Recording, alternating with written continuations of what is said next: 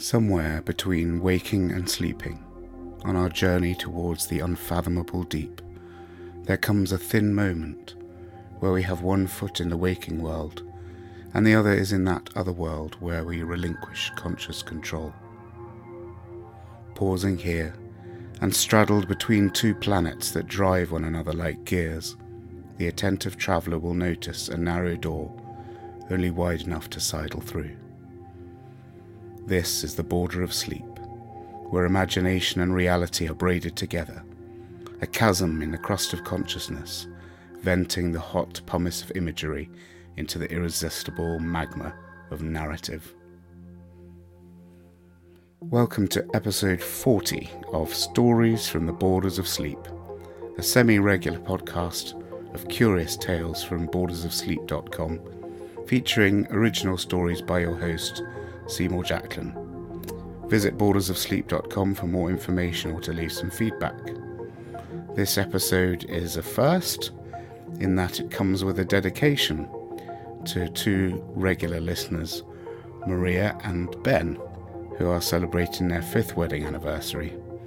In fact, the story has been written with help and inspiration from Ben and is hopefully a surprise for Maria. Congratulations, you two, and I'm sure we wish you all the best. The soundtrack for this week's episode is by a Scandinavian harp player called Erik Askulfmark, and it's available from magnatune.com. So, if you're ready to journey with me, then I shall begin. Rehoming by Seymour Jacklin. It was a Wednesday, just after her lunch break. Mary had been outside on the roof where there were some concrete benches and a few sorry planters sparsely inhabited by a colony of plucky alpine plants. It was a bland setting for her to chew through her tasteless sandwiches, but she made herself do it. Even the washed-out November sun was better than the clinical glare of the office lighting. Returning to her desk, she was just unzipping her coat when she overheard the conversation between two office plants atop the filing cabinet that backed onto her workstation, a philodendron with its waxy, heart-shaped leaves, and a recently arrived Pachira that was not much more than a sprig, sporting a cluster of green spearheads. "You'll get used to it," Philo was saying. "It tastes all bitter. I don't want to get used to it," Pachira replied in a shriller voice. Mary paused with her zipper halfway, put her hands down on the desk and leant in closer to the plants. "That's just the chemicals they have in their ink and paper," said Philo. "You stop noticing it after a while." Mary forgot to breathe. Was this really happening? She'd not heard the voice of a plant since she was 7 years old. Back then the conversation had flowed freely, but she'd got to pretending it was just her childish and overactive imagination, because nobody would believe her. "My roots hurt too," said Pachira. "How do you stand it?" I know. There's not a lot you can do about that. But whining doesn't help. I just keep hoping, though. You know, we can make things happen by hoping. And these humans need us, so we have work to do. Focus on those things." "Hope? For what?" "A little spritz from a spray bottle every morning." Mary sat down slowly and let out a long breath, without taking her eyes off the plants. She didn't want to break the spell. Philo was speaking again. "Oh no, there's so much more to hope. Don't you feel it in your roots? They want to be home. I grew up in a nursery under glass just like you did, but there were others there who had seen my kind in a different place. The place where we're meant to be. Home. Thousands of us. But they saw terrible things too.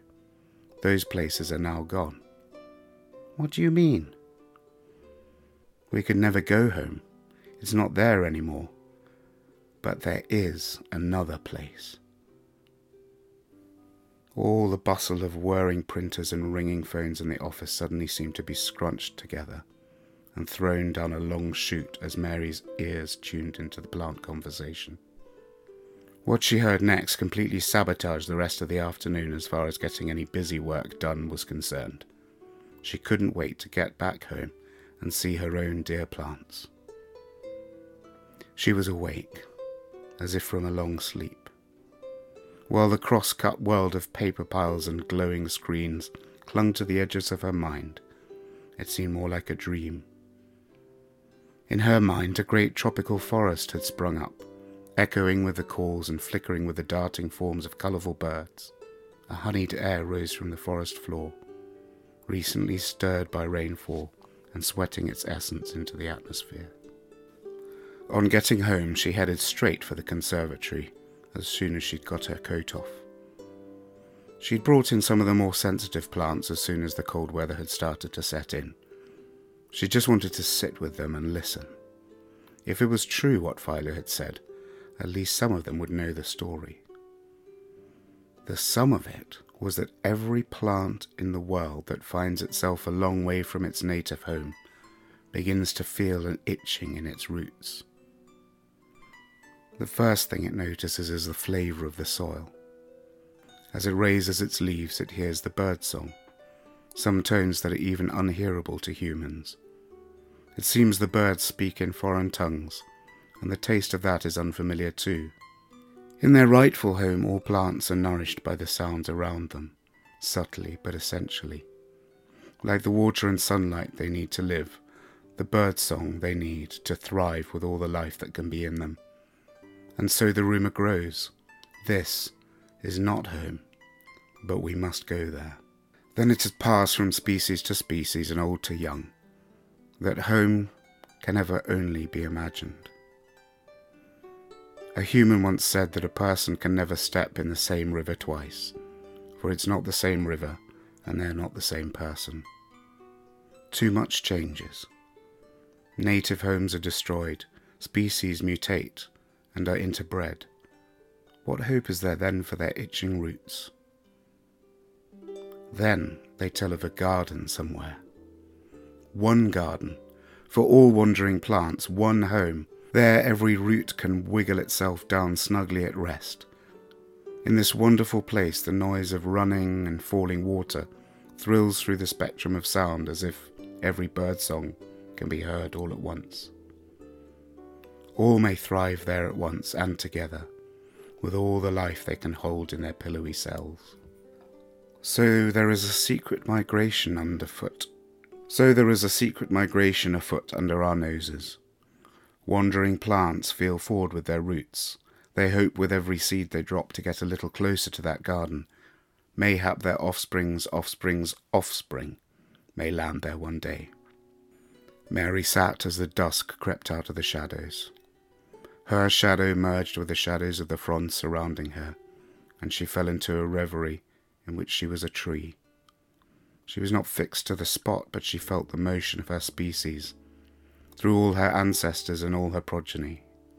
Her roots felt like they knew where to go, in such a direction. That way, there, lay a garden that was calling her. A clatter in the next room announced that Blythe was back from work, keys clinking onto the kitchen worktop, the whumph of the refrigerator opening. "Hello," he called. The next morning, Blythe was silhouetted in the kitchen window against the white morning sun like a descending messenger of light. "This must be a scam," he said. Mary just waited. She knew he wanted her to ask, "What?" "Incredible," he muttered. "What?" said Mary.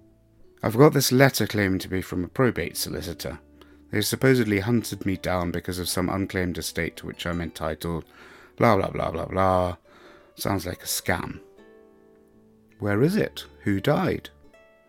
"They don't say, and it looks tenuous. I knew this branch of the family existed, but it was too distant to have any contact. Grandfather knew some of them vaguely. Probably nothing." He laid the letter down and picked up his coffee as if that was the end of the matter, but his eyes kept wandering back to it. Mary passed her day on autopilot. The plants overlooking her desk were silent. If anything, there was a conspiracy to make her doubt herself, but she resisted. She took her sandwiches out on the roof again. It was still colder, and the sea of concrete below her, grey and white, looked like the workings of a giant refrigerator. She felt her roots yearning to grow through the cracks and split this world open, as if there was something on the other side that would rush in like water from a burst dam and push out the stale air in monotonous pallor. She looked at the tight bundles of low cover with their tiny leaves staked out in the rooftop planters and spoke tenderly to them. "You're trying to make your way home too," she said. "Funny sort of mountain you've ended up climbing." The wand of a tiny sapling had poked itself into the corner of a planter, a self-seeded visitor, perhaps blown in on the wind. "Hey, traveller, you're your own walking stick," she chuckled. "Bon voyage." After lunch there was a meeting in which she doodled up the corner of her notepad with vines. Their quiet strength pulled at the flimsy paper. She gave them heart-shaped leaves. "Where's my heart?" she thought. "Not here." The thought seemed a little bit exciting and a little bit threatening. This job is not the arrival point of my life. While it was a relief to admit it, she didn't see anything else paying the bills, this year at least. When Mary got home, Blythe was restless and brooding. He was rinsing spuds and picking the eyes out of them. "What's up?" she asked. "I'll just get these on, then I'll tell you," he said. Mary sat at the kitchen table and worked her way listlessly through the junk mail they usually dumped straight into the recycle bin. It was like a program she was still running from her working day. Triage the mail, filter out the action items, reply to this, cancel that. She felt a little afraid that the thought that had ambushed her in the office would disrupt her again, but she wasn't quite ready to entertain hope, only to defer it again. Blythe brought 2 glasses of wine over and sat down across from her. "This is nice. What's the occasion?" she asked. "I had someone at work look at the letter about the inheritance," he began. "She said I should definitely call them, so I did." Mary waited. "Everything seems legitimate." Mary heard a noise in her head like a flock of parrots scattering from a treetop. Saw a fluttering cascade of coloured shapes up there. It was like a flashback. Just for a moment, it took her words away. So she sipped her wine and made her eyes tell Blythe to carry on. "There's 4 acres, some buildings. The details were sketchy, but it's going to be ours. After the paperwork," he added. Blythe had done a lot more thinking about it all through the day, so he was serious. Mary felt like an overpoured glass of champagne. "Where is it?" she asked. "On the edge of the New Forest, about 2 hours away. We can go and look this weekend, if you like." Mary wanted to burst. That's how they came to be riding west through the South Downs on the high road between Petersfield and Winchester one bright November morning. Clumps of beech, freshly stripped of leaves, stood out against the watery sky like woodcut prints. The first heavy frost of the year etched the sweeping striations of the fields below them, swirling in great punch bowls between the downs. "This is the road home," thought Mary. They could see the landscape marked by sarum stones and ancient burial mounds, waymarkers of human migration, all tending in their direction. Soon the chalky downs gave way to flatter, sandier soils, and they started to see the fragmented outposts of once great oak woodland, standing in heaths of frosted heather and brown bracken. Blythe turned off down a farm track that had no signpost. They could have been anywhere. Out of sight of the road, the track dissolved on a sward of turf surrounded on 3 sides with brambles, broken only with a gap between 2 stone gateposts. The gates lay rusting against the hedgerows. He stopped the car. Mary looked through that gap and thought she could make out the side of a building, but they might have to hack their way through. They climbed out and stood close together with their breath coming out in puffs of cloud. "Wow," said Blythe. Mary took her glove off and slipped her hand into his pocket where his hand was cupped and warm. "I don't know what to expect," he said. "It could be disappointing." Mary didn't think so. She wanted to fall on her knees and grab clods of the turf and put them to her nose, remind herself what real smelled like. They pushed through the brambles up the remains of a path. Mary spotted rhododendrons clinging underneath the growth, broken lines of cobblestones embedded in the soil, making old borders, a rose gone wild, barely distinguishable from the thorny purple trailers of blackberry bush. The house was once white on the outside, now greened with a patina of moss and ivy. Unusual. From the front it looked like a bungalow with mid-century Lightfoot-style windows, just rusting black horizontal bars between the panes. A wooden stair led to a deck that ran right around the building in a colonial fashion, overhung by the roof. At the back of the house the land fell away enough for a lower level to be featured. The door had been green, now striated with the lines of peeling paint. It opened easily, bringing them into a hallway with a wooden floor that smelled of forest leaf mould and dust. Nature had thrust her way in between the floorboards, where a few tree suckers had crept up and reached as high as they could for the light, but the walls were good and solid. They seemed to have been abandoned and untouched.